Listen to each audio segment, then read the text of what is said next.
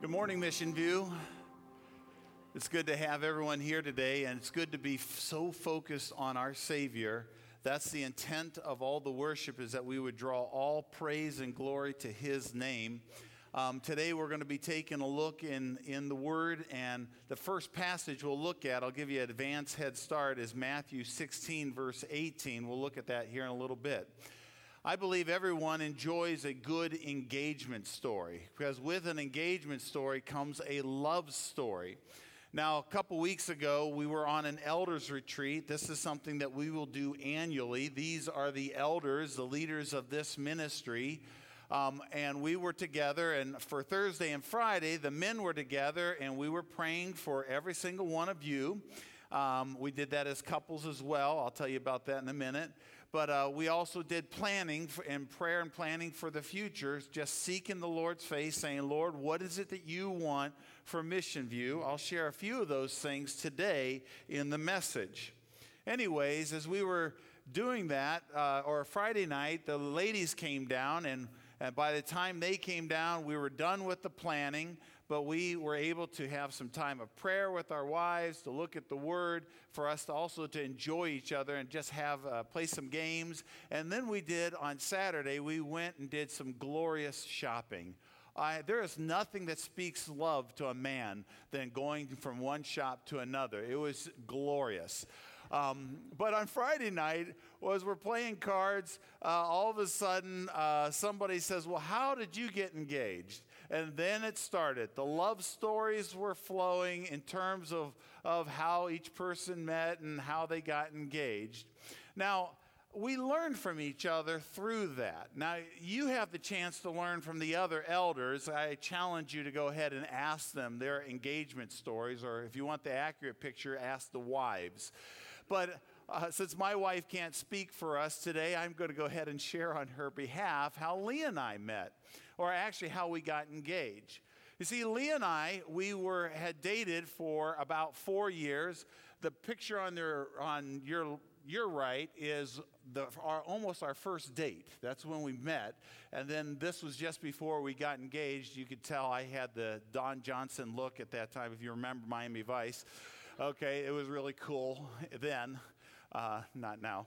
But anyways, we had dated for 4 years, and it was time to either put up or move on. At least I think that was the thought process in Leanne's mind, and I thought, I'm going to put up. And I want you to know that I put up in a big way, because I went out and bought a very, very expensive engagement ring from Montgomery Ward's for $299. You could almost see the diamond. You really could. By the way, you laugh, but that diamond lasted us for 25 years. I re-upped on our 25th, and I added a 0 to that. Okay, anyways. So she has something bigger on her finger.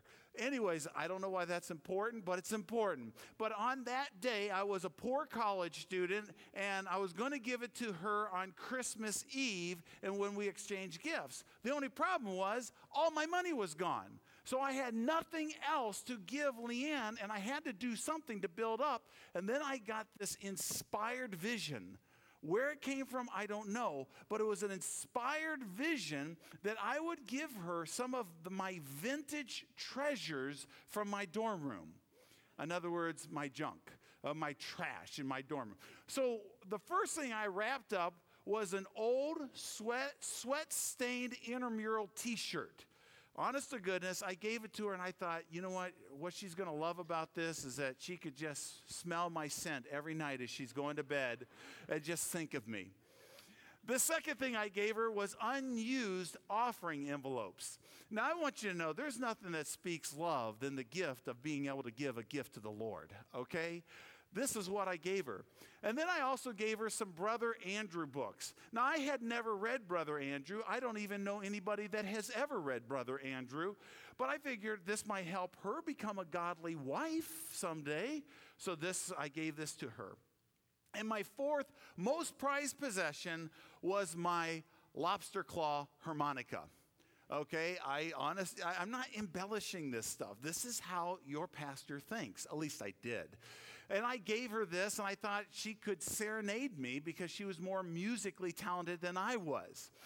Now, I want you to know that even though these gifts weren't all that great, once she opened that huge rock, that all those other gifts were absolutely forgotten. And that's how we got engaged. Now, you can ask the other elders and find out their stories, and I'm sure that they'd be happy to tell you. But here's what I find about an engagement story. The story doesn't get old. It's always incredible telling about how we fell in love and how we captured that love and secured that love through engagement. And you know what? Telling that story doesn't get old, even for the guy. Because it's probably the first time in their life and maybe the last time that they were actually suave and romantic and they actually planned something out. And so for them, it's like recounting an old historic sporting event that's worth retelling again. Yeah, I could tell that story. Today, we're going to, as we continue on in our lessons on the pursuit, we're going to take a look at God's love story with the church. Actually, his engagement with the church. And I don't know if you know this, but someday there will be a wedding day, and it talks about it in Revelations 9, where the bride of Christ will be united with the Savior that we spoke about. And the bride of Christ is the church, and we're going to look at that. So far in the pursuit, just by way of review, we've talked about how we come into a relationship. We realize we need a Savior. We come into that relationship with Jesus. And as we do, we start to imitate him. We start to learn about him. We become a disciple. And as we become a disciple, we learn that there are some things that he mandates that happen with his followers, things that we must be obedient in. Number one, we need to be obedient in baptism. Jesus didn't say, oh, I suggest you do this. He says, this is a command that you be baptized so that you will identify with me in my death and that you would be raised up out of the water to show that you walk in newness of life. It is a testimony that he requires. We've learned that we are to grow up into God's word. Pastor Brian challenged us that we need to have someone ahead of us and someone behind us, two people. Do you have those people in your life that you're learning from and that you're pouring into? Because this is how we continue to make disciples. And last week we talked about the other side of the coin of learning God's word is exercising God's word in the use of our gifts. We know in physical exercise, to have a healthy body, we need to eat right. We need to have physical exercise. Spiritually, it's true as well. And now today, we're going to look at how all these things are cultivated in this thing called the church or the bride of Christ. And we're going to look at how vital the church is. Now, I believe this is a pivotal message for us at Mission View because I'm convinced that there are many believers that really do not understand the church. Because if they understood the church, there would be a different approach in the way that they take to the church. There are some people that have a take it or leave it mentality. Oh, I could take church. I mean, yeah, if it feels good, they might come once a month or maybe twice a month if you're lucky. But it's just a mentality of church is just an option. I believe there are those that have that mentality. There are those that have a mentality of I'm going to stay kind of far away from church because I've been burnt by church. I've had bad church experiences. So therefore, I'm just going to kind of distance myself in a commitment in what's going on. And as a result, they might do home church or they might do church on the golf course. Yes, I can worship the Lord as I tee off every week. And then there are some people that have an approach to church where it's, I'm going to come and I'm going to get, but I'm really not thinking about giving. I'm not going to serve. I'm not going to tithe there. I'm not going to give financially. I'm going to be and enjoy the benefits. And then there's the connoisseur of the church. The connoisseurs are saying, there's so many churches around us, I'm going to go ahead and pick the best church for the place I am in life. So if they have an excellent children's ministry, I'll go to that church. But when I'm done with my kids in children's ministry and there's junior high ministry and this church down the road has a better one, I'll go there, and so on and so forth. And so I believe that there's wrong mentalities. Listen up. My friends, if we have God's understanding of the church, then this will drastically affect the way that we approach this thing called the church, the bride of Christ. And my desire is that we would seriously look at that today and that we would come onto the same page, God's page, and understand what the church is about. So we have two objectives this morning. Number one, I want us to look at how the church began, God's love story. And second, I want us to understand the role that the church is to have today. So let's ask God to really do something special. Lord, I pray that as we look at your word, would you help us to see what your word says and help our life to come into alignment to your word and help us to see what is on your heart. In Christ's name, amen. Let's talk about the love story of God. I believe that the church was a new idea in the New Testament, and it was introduced to us by Jesus Christ himself. Now, some scholars would say that the church did exist in the Old Testament. It was Israel. Israel just evolved into the church, but I totally disagree with that for many reasons. But one of the main reasons is that the Apostle Paul in Ephesians 3, in writing about the thesis of the church and what it's all about, he said the church was a mystery. Now, biblically speaking, this is knowledge for you, biblically speaking, a mystery was something that was previously unknown, but now was revealed. So what was previously unknown was the church. It was brand new in the New Testament. It did not exist before Jesus brought it up in Matthew chapter 16, verse 18. And so when Jesus brings up this verse, let me give you the context of it, and then we'll look at it in the passage, and it'll also be in your Bibles or on the screen. What Jesus has done is he's done all these miracles. He's been in ministry for over two and a half years. And now he says to his disciples, "Who do you say that I am?" And then Peter acts as the spokesperson on behalf of the disciples and says, "Well, you're the Christ. You're the Messiah, the Son of the living God. That's who you are." Now, based on this great proclamation that was given, this great confession given by the disciples, Jesus then makes a prediction in regards to the church. And he says this to Peter. He says, "Blessed are you, Simon Bar-Jonah," which was his official name, "for flesh and blood has not revealed this to you, but my Father who is in heaven. And I tell you, you are Peter," that was his nickname, "and on this rock I will build my church, and the gates of hell shall not prevail against it." Now, for the disciples, this was a bit of a confusing statement, this idea of church, ecclesia. See, the word church, ecclesia, meant a called out assembly. Now, they knew of Jewish assemblies, they knew of pagan assemblies, but they didn't really understand the idea of a Jesus assembly. And what Jesus is laying the foundation for is for a called out group of people, community, that would be completely abandoned to the cause of Jesus Christ in this thing known as the church. Now, please note that Jesus was not saying that the church was going to be built on Peter. Some people look at that phraseology there and they think, oh yeah, Peter was kind of the first patriarch of the church. The church was built upon him. No. A careful look at the words and you realize it was upon the confession of Peter, that upon his confession that Jesus is the Messiah. In other words, the church would be built on the Messiah, Jesus Christ. And we know that because of the words he used. He says, "You are Peter." Now, for you and I, the word Peter doesn't mean a whole lot, but it actually means in the original language, Petra, which is little rock.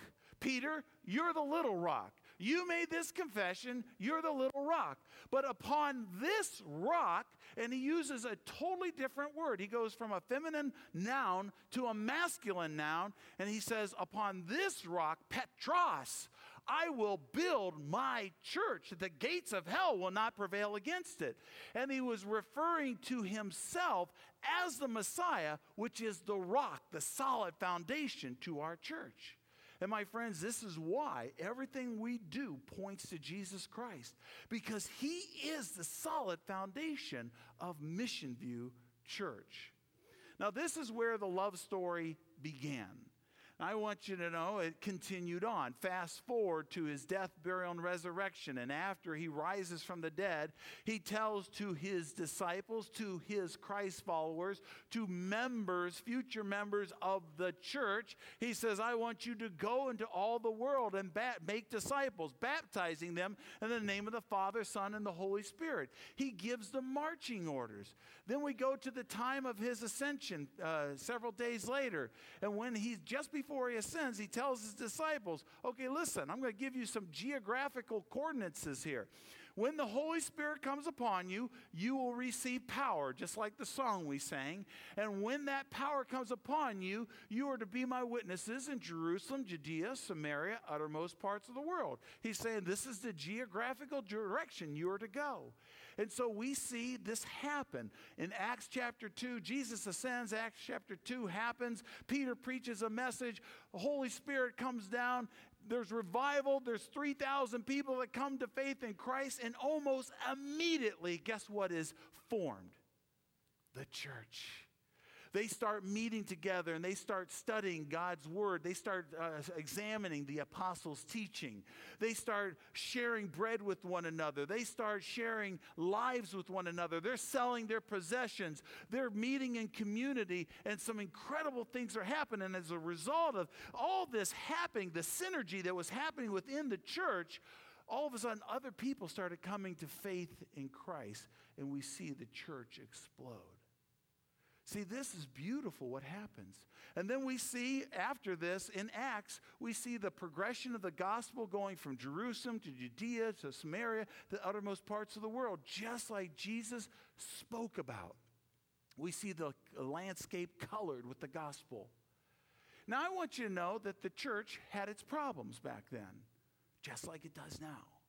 The church had its problems, and that's probably, actually, it's why 3/4 of the New Testament was written. The Apostle Paul was given the administration of the church, and so he's writing to the Colossians, he's writing to the Corinthians, he's writing to the Ephesians or the Galatian church, and he is writing to correct some things that were wrong, to affirm other things that were right, and so he wanted to do that. Why did Jesus do that? Why did he create this environment for the church? Because, my friend, he loves the church. That he gave all the tools. He gave the Word of God so that the church could have direction. He gave us the Holy Spirit, the power of the Holy Spirit to work in our lives. And he also gave godly leadership to help correct, to train, to exhort, and to help us along. That's why he did it. But why did he do it? Because it's his bride. It is his future wife. And it says in Ephesians that he wants to present his wife without stain, wrinkle, or blemish. He wants to present us someday. God the Father will present us before the Son, where there will be the marriage, where we'll be one with Christ. And he cares and adores for the church. That's what he's given us. Now, this is the basis. This is the love story of the church. My question today is, if we fast forward to right now, here's my question. Have we made the church something different than God has intended it to be? Have we made the church something different? I fear that along the way, in a sense, we may have Americanized the church. David Platt, in his book called Radical, I would highly recommend it, says this. He says, I am convinced that we, as Christ followers in American churches, have embraced values and ideas that are not only unbiblical, but that actually contradict the gospel we claim to believe. and I am convinced we have a choice. He goes on. We are settling for a Christianity that revolves around catering to ourselves when the central message of Christianity is actually about abandoning ourselves. I want us to think about that for a minute. How have we approached the church? This is so vital for us to really examine this so that we have a proper understanding. I'm going to show a short video right now. And in this video, it's going to show a shift of what has been to what should be, and I want it to be in our church. It's going to use the term missional. And all that means is that we are on God's mission, that we're doing what He wants. Let's look at this before we understand the role of the church. This is the missional church. Simple. In the past, churches have spent large amounts of resources to construct the most attractive places imaginable for the community in which they were situated. Great music, compelling teaching, and a host of programs designed to gather people together were the staple of such church communities. Anyone who wanted to come was welcome, and church members were encouraged to invite their friends and neighbors. Generally, people had a pleasant experience. The people who came and were cared for seemed relatively similar. Education, income, pastimes, race, struggles, and histories seemed to be almost identical. Eventually, someone asked the question, what about all the people who aren't like us, but who live around us? Why aren't they here too? In response, the church increased its marketing budget, direct mailing the community, taking out ads in local papers, buying radio time, releasing a fresh web page, and offering to host the world's greatest event. The church was determined to be the center of everything great that happened in the community. Church members began to rely on the church to do the work of conveying God's story in the world. If someone could be brought to an event, they could hear about Jesus from a professional teacher. Inviting people became synonymous with evangelism. The missional church, on the other hand, empowers its members to be the church in the community. The church trains, resources, encourages, and challenges its people to live out the good news in their community with those who would otherwise be suspicious of a church and its marketing efforts. The church sends out its members to live among people unfamiliar with church customs, songs, and what it holds sacred, just like a foreign missionary. The missional church recognizes then that every believer embodies the life of the church in their neighborhood, in their school, or at their place of work. Each one of them telling God's story in the context of compassionate and genuine relationships.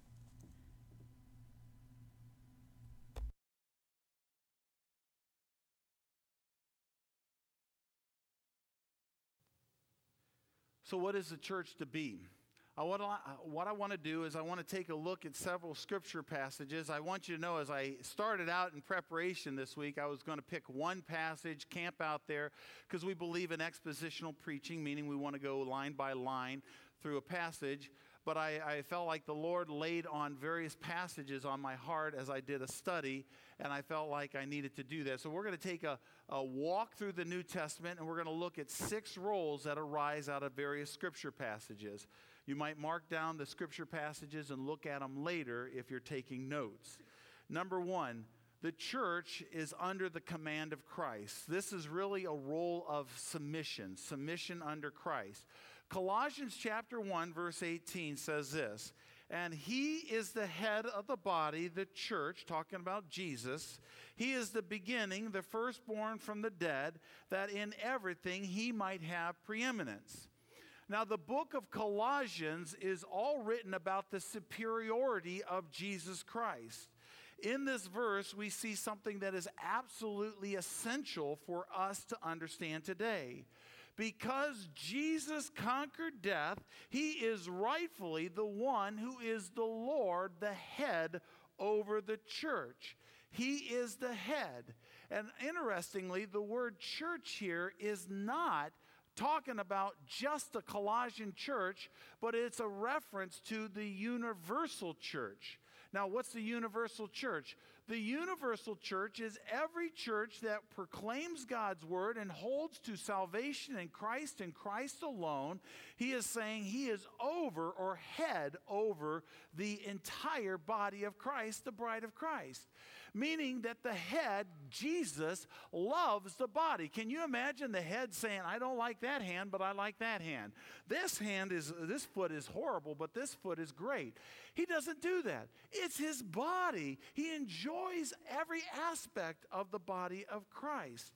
Now, what this tells us and what we learn from this, since we are under the submission of Christ, it means that we are to do the same thing as Christ, which means that we should love and cherish the various expressions of the body of Christ. Oh, wait a second, Pastor Steve, you don't understand. There are some churches that have doctrinal distinctions that I don't agree with. Okay, but that doesn't mean we don't love them. We don't speak in tongues here, but I don't care if there's another church that speaks in tongues. That's a doctrinal distinctive. They have to obey God's word. There might be individuals that speak in a prayer language. You know what? That's not my issue. My issue is that as the body of Christ, we don't divide ourselves by distinctives, but we unite ourselves under the word of God, and is the gospel being proclaimed. Because if Jesus loves the body, we're to love the body. We're to do that. That's the way that we are to be in the body of Christ. Now, it's interesting.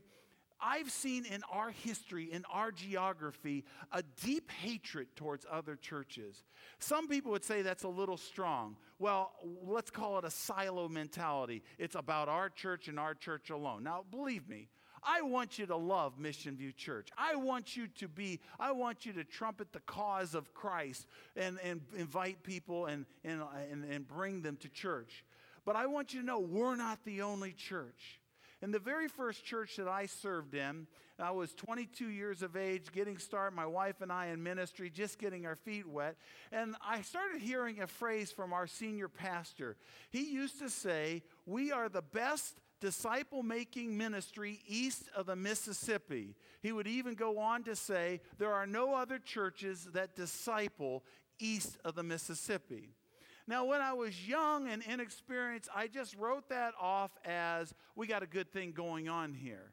But after 9 years of hearing that from the lead pastor, the Spirit of God started disturbing me within, especially when I saw our attitude towards other bodies or expressions of the bride of Christ.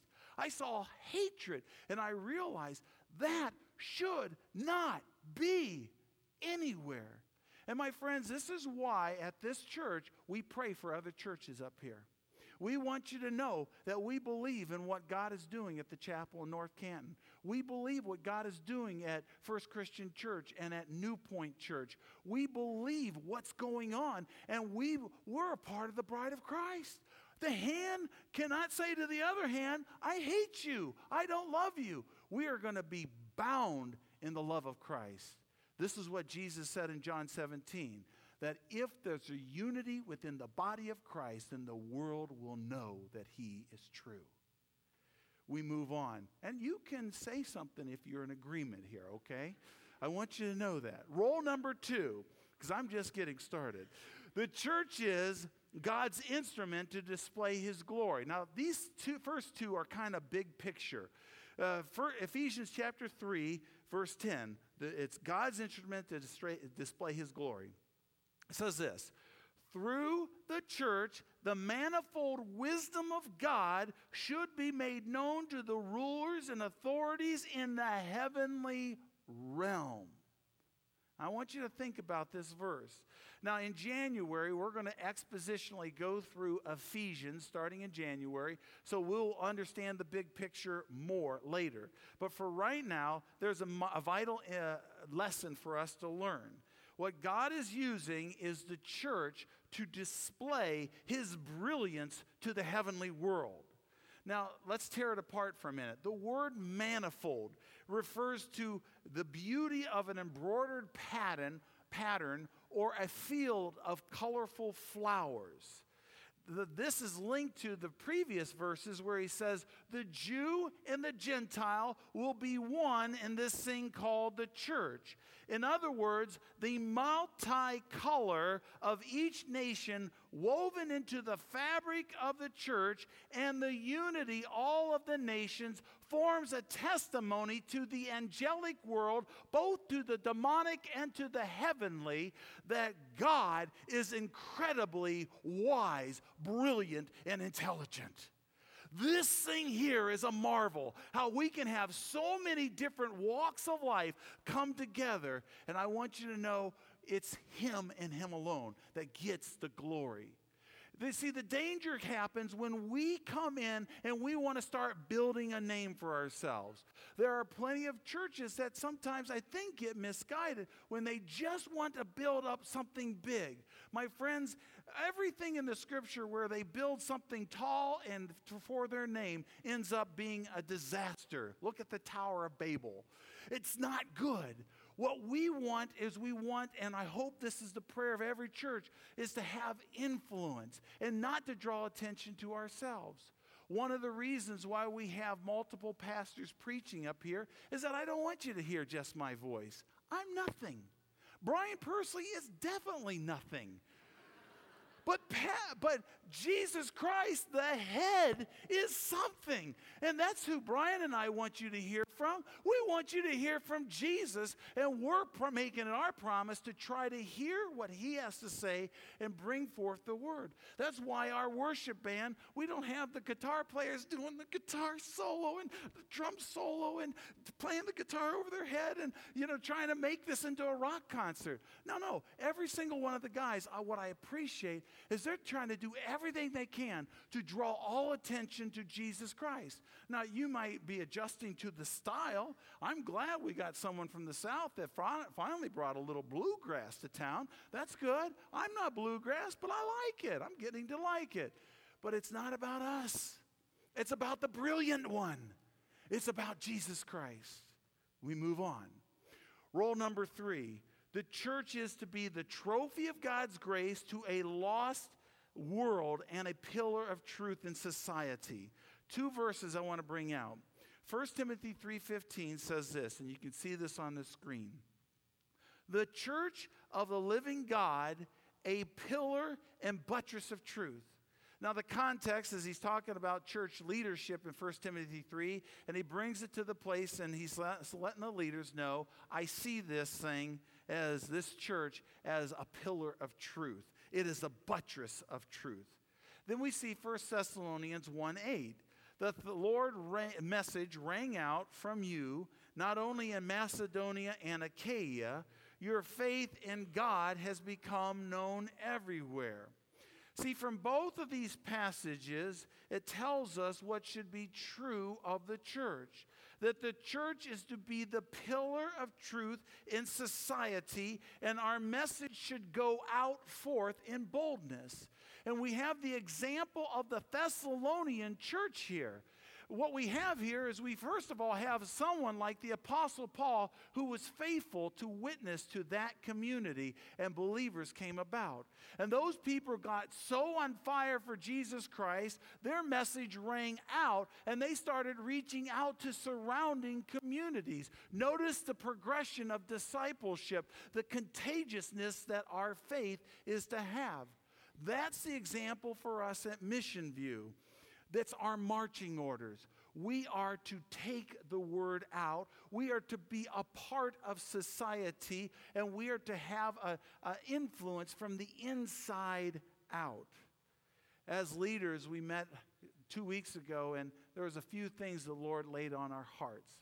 Number 1, for locally, what we want to see is each believer take the gospel to their immediate communities, schools, and workplaces. Now, I shared a few weeks ago that our outreach plan is you. It's me. It's us living it out. And we want to help you. That's the reason why we're doing the MV Equip classes on Sundays during the Commons time. What we want to do is help you obtain that and be able to fulfill that mission. Today we have Mim Luton who's going to be sharing. I'm so excited about her heart because she's contagious about telling people about Christ. In January, Pat Culpepper over here, the big bald one, can't miss him. He's going to be sharing about how you can take and make a marketplace ministry in the place of your occupation. Why are we doing that? Because we want you to be equipped to fulfill the mission of the church, the bride of Christ. That's what we're to do. But we also have aspirations abroad. We want to see people go to the field. In January, we're going to have 3 people as of right now go to Mexico. We have room for 2 more spots for those that would be interested. It's an incredible ministry partner in planting a church there. There are several that have been. Kristen Guthrie has been there. She can tell you all about it. Scott and Nikki Mickley can tell you about it. We want to get people to the field. There are other trips this year that I'll tell you later on about. We also want to see, the Lord's laid on our heart to have 2 distinct missions next year. We want to help develop a home in northern Thailand. I had Nu speak to you specifically so that you could understand the need that's in the world. Millions of girls are being trafficked. Children are being trafficked. We got to do something about that. We can't stand idle. We have to be a part of the mission. We are the hands in the body of Christ. That's what we're to do. The message is to ring out. We also want to come alongside of Pastor Ramazan and help plant a church in Alanya, city of 500,000 people, not a single evangelical church in that community. Think about that, 500,000 people without the gospel. This is what we are to be. We move on. Rule number 4, the church is a family. 1 Timothy 3:15. Look at this verse on the screen. He says, I'm writing these things to you so that you may know how you ought to behave in the household of God, which is the church of the living God. Now, he uses a word synonymous with church, and that is household. Now, think about your household. What's in your household? Some households have a mom and a dad, have a son and a daughter. Some have a grandparent, a grandfather, grandmother. So there's various ages in this thing called the household and even our own life. My friends, this is why we need young and old in our church. We need that to be a part of the household. But you know what else is in a household? This probably isn't true in your household, but it's true in mine. There's arguing. Anybody have arguing that ever takes place in your household? Okay, thank you. But there's also laughing. There's pitching in, at least there should be pitching in. There's sticking up for each other. There's care for each other. My friends, this is how God says we're to operate. We're to be a family. We're to be a household. But here's what I fear. I fear that in the church, we have treated the family or God's church more like a restaurant establishment than we have a household. Can you imagine on Thanksgiving Day if you approached your family as a restaurant? Now you come in, you don't offer to help set the table, you don't offer to help prepare the food, you expect the food to come to you. And you're going to allow the food to be brought to the table, and then you're going to sit down after a word of prayer. You're going to eat and fill up your plate with all kinds of scrumptious food. And you take the sweet potatoes and say, a little sweet, don't you think? Cut the turkey and you say, it's a little dry. Mashed potatoes with the gravy, it's a little salty. It's a little salty. Miss, please come here. I would like a new plate of food, please. Now, if you did that in your home with your mom or your wife, what would happen to you? Your lips would be ripped off your face. That's what would happen to you. Ma'am, I would like a comment card as well, okay, so I can let management know what's happening here. And then they push away from the table when they're done, and then they go. They don't take their sink to the plate to the sink. They just go and watch football and let everybody wait on them. Believe it or not, there are some that would approach the church in the same way. I'm going to come. I'm going to allow you to bring everything to me, and if I don't like it, if I don't like the children's ministry, I'm going to let you know about that. If I don't like something that's happening in the youth ministry, then I'm going to go to the church down the road that has a better church ministry. And that music, oh my goodness, the drums sometimes are a little loud, or maybe they're not loud enough. Or I don't like the style of music. Or the coffee. Couldn't they get like Arabica coffee or Starbucks coffee? My goodness, it's like Maxwell House. Now, I know I'm exaggerating to some degree, but there is actually truth to that. No. When we're family, guess what we do? We help set the table. We help tear down the table. We help clear off the plates. And in this church family, we need to help set up. We need help in the children's ministry. We need help in small group leaders. We have needs all over the place, and we respond to that because what? We're family. And by the way, family, this idea of family is why we do church membership. Church membership is not in the Bible anywhere, but it's you can get it as an application. And we do church membership because it's okay to take on the name of the church where you're going to be held accountable. It's okay to take on the name Mission View. And what it says is that this is the place that I want to be held accountable to living with integrity, to carrying out the mission that God has given me, and to love people as Jesus loved people. And that's why I want to be held accountable. Now, I know some people have said, well, when are we going to do a new membership class? Guess what? You're in it right now. We designed every one of the fall lessons to help you understand the ethos of what Mission View is all about. And so in December, we're going to have what we call a affirmation of membership. And it will just have a statement that I believe you won't be foreign to you because you've heard it on Sunday morning. I believe you will agree with it. And if you want to be a part of this church, you just sign and you say, I'm committed to being a part of this church. And in the future, we'll have probably a more formal way of doing it. Number 5, the church is a needed place of accountability. Let's move quickly. Hebrews chapter 10 says this, let us consider how we can stir one another up to love and good deeds, not neglecting meeting together as some are in the habit of doing, but encouraging one another all the more as you see the day approaching. Now, what I love about God's word is that he doesn't keep us guessing. God tells it directly to us, and he tells us what he expects. And what God expects is for us to regularly and consistently be a part of the church. And this speaks to us in terms of our attendance in being here. Why does God require, not Steve, God, why does God require consistent attendance? It's because the church is the place where we do the one another's. We get to know one another. We get to love one another. We get to help one another. We get to find out about one another. By the way, when we do the commons area, it's not for us to get coffee and danishes. That's just the side benefit. We've heard over the years people say, you know what, I rush into church, I go to Sunday school, I go to church, and I get to know nobody.